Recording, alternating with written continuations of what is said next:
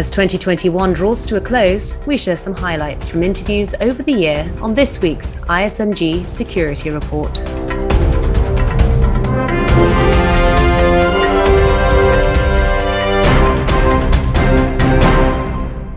Hi, I'm Anna Delaney. At this year's ISMG New York Summit, we were honored to have Senator Angus King grace our virtual studios. Tom Field, our VP of Editorial, asked Senator King what he thought about US President Biden's executive order and subsequent response to it. Here's what he said. I think it's a step in the right direction. I was positive, but I think it needs to go further. The missing piece that we really haven't talked about too much is deterrence. We can have great cyber hygiene, good patching, everybody keeps track of their systems. We can do all of that, but we cannot patch our way to invulnerability. We just can't. And there has to be, in my view, a deterrent element where adversaries realize that if they attack us in cyberspace, there's going to be a response, and it will be a serious one, and it will impose costs. One of the problems, as I see it, and I've sitting through all these hearings in armed services and intelligence, is that we're a cheap date in cyber. The adversary doesn't, they don't worry too much about it. They don't worry about getting whacked back. And until we get them to the point where it affects their calculus, that's where we got to get. That's where I think the president and the executive has to take a stronger position. And it's got to be declaratory. It's got to be public. It's no good if it's we have this secret capacity and we're not going to tell you. That's like, Dr. Strangelove. If you've got the doomsday machine, it doesn't work as a deterrent unless people know about it. I think that's a major part of the next step. The best cyber attack is the one that doesn't occur. And right now, if they're sitting in the Politburo in the Kremlin and somebody says, well, let's go after the 2022 elections, the response is, yeah, why not? It doesn't cost much. During a committee meeting, I did out back the envelope calculation. Putin can hire 8,000 hackers for the cost of one jet aircraft. Holy smoke. Why wouldn't you use the cyber tool? Unless you're concerned that it will engender a response that will harm you in some way. And it may be cyber, it may be something else, it may be really heavy sanctions, but there has to be a cost imposed, in my view, in order to try to get to a place where this isn't such a constant threat. Now, having said all that, that theory of deterrence doesn't work very well for terrorists, for third-party actors. So that has to be part of our strategy too. Right now, we're all talking about state actors and gangs. But when we get to terrorists getting this capability, that's a whole different order of magnitude. And it hasn't happened yet, but it's going to. And that's something we have to prepare for as well. You're listening to the ISMG Security Report on ISMG Radio. ISMG, your number one source for information security news. The pace of ransomware attacks hasn't stopped in 2021. Earlier this year, executive editor Matthew Schwartz spoke with Fabian Vozar, CTO of security firm MCSoft, about how to respond if your organization gets hit. Matt, Fabian's advice continues to seem highly relevant. Indeed. It's a question that every organization should be asking themselves now. If we get hit by ransomware, how can we tell? Hopefully before the systems get crypto locked. And regardless, what do we do next? Now, Fabian is on the forefront of dealing with ransomware, tracking ransomware gangs, and also helping organizations respond in a variety of ways. His advice continues to be so relevant. So here's an excerpt from what Fabian told me. So the first thing they should do is kind of isolate the affected systems from their network. The last thing you want to do is kind of the infection spreading to other systems. Nowadays, especially when you get hit by larger ransomware, larger ransomware groups, they already did their homework and made sure that they had access to all the systems at the time they pulled the trigger for the ransomware.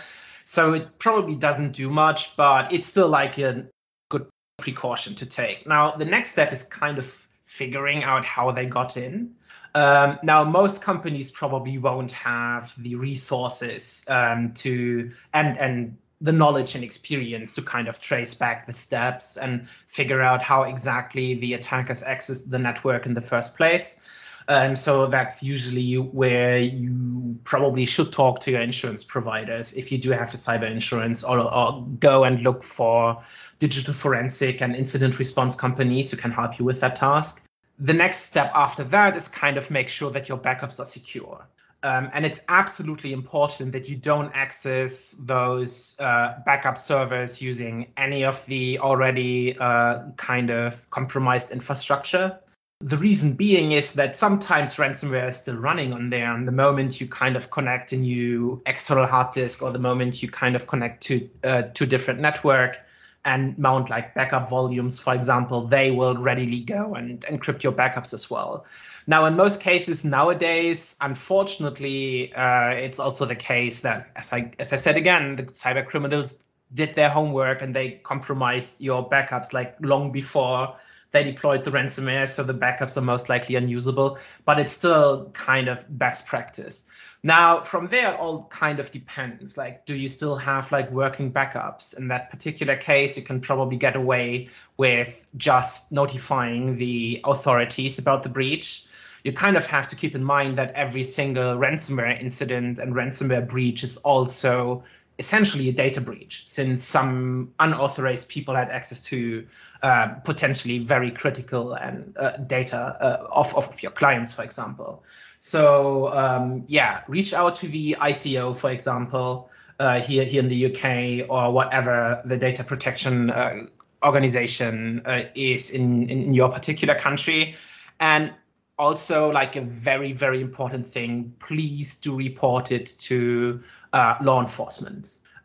It's always very shocking to me when my team and I kind of find the origin servers of ransomware, and we know that, oh yeah, this server is located in this country, and we reach out to the law enforcement agencies in that particular country, and they tell me, oh yeah, we can't do anything because nobody has reported anything. And without a report, a lot of these law enforcement agencies have no authority to act at all. So please do report it. Now, if you do have backups, try to recover everything from backups. If also your backups got hit, or the attackers exfiltrated a lot of data, so they not only express kind of ransom you for access to your data, but also threaten you to release that data, that's the point where a lot of companies kind of start to consider paying the ransoms.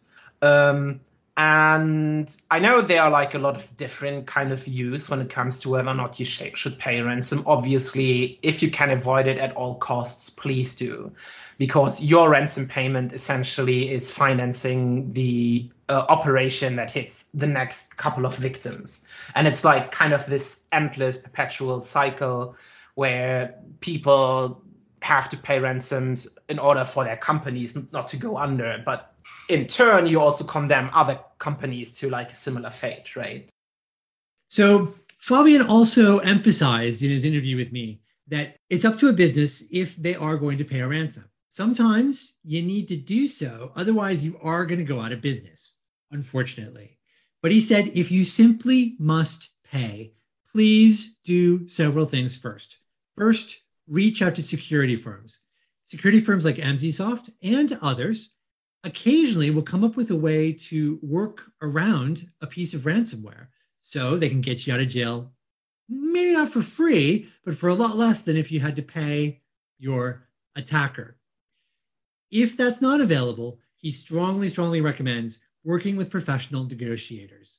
These negotiators will have databases of the threat actors. They'll know who's likely to pay or not. They'll know what the range of ransom payment tends to be.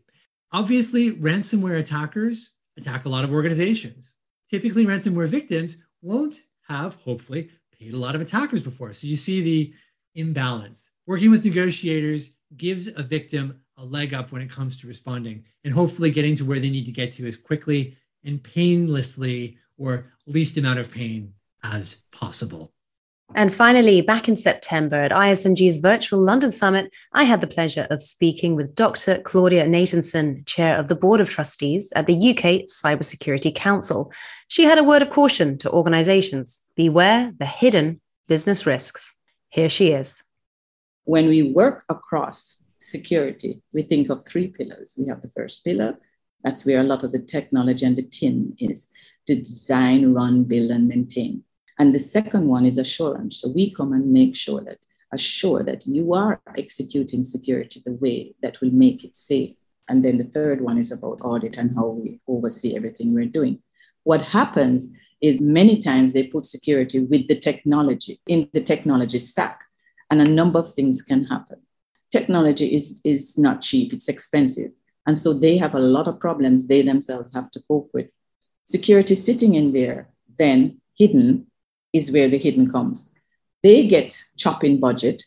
So by chopping technology and not recognizing that, well, security is already sitting in there, you just kill security and you didn't even realize that. So that hidden risk is there. And then what happens sometimes is that security folks sitting in the technology stack, because we have a technical background as well, they get drawn in to be used in the IT stack. So you're depleting the real security assurance and the guarding and the meerkat that we're overlooking. So now we become slowly drawn into IT. And in COVID, with reduced numbers, what happened is that more security people got pulled to be doing IT, and there was less eyes on security. And that's why the number of breaches rose tremendously. So that hidden risk is that you have to be very, very careful when you put security to sit in an area where you know you're going to have these cuts without looking and remembering that we're there, because security is a business issue. It always impacts the business line, the revenue line. That's what gets impacted when security goes wrong. You can just see it even in those areas today of breaches. It's the revenue line. That's it from the ISMG Security Report. Theme music is by Ithaca Audio. I'm Anna Delaney, wishing you all a very happy and healthy new year.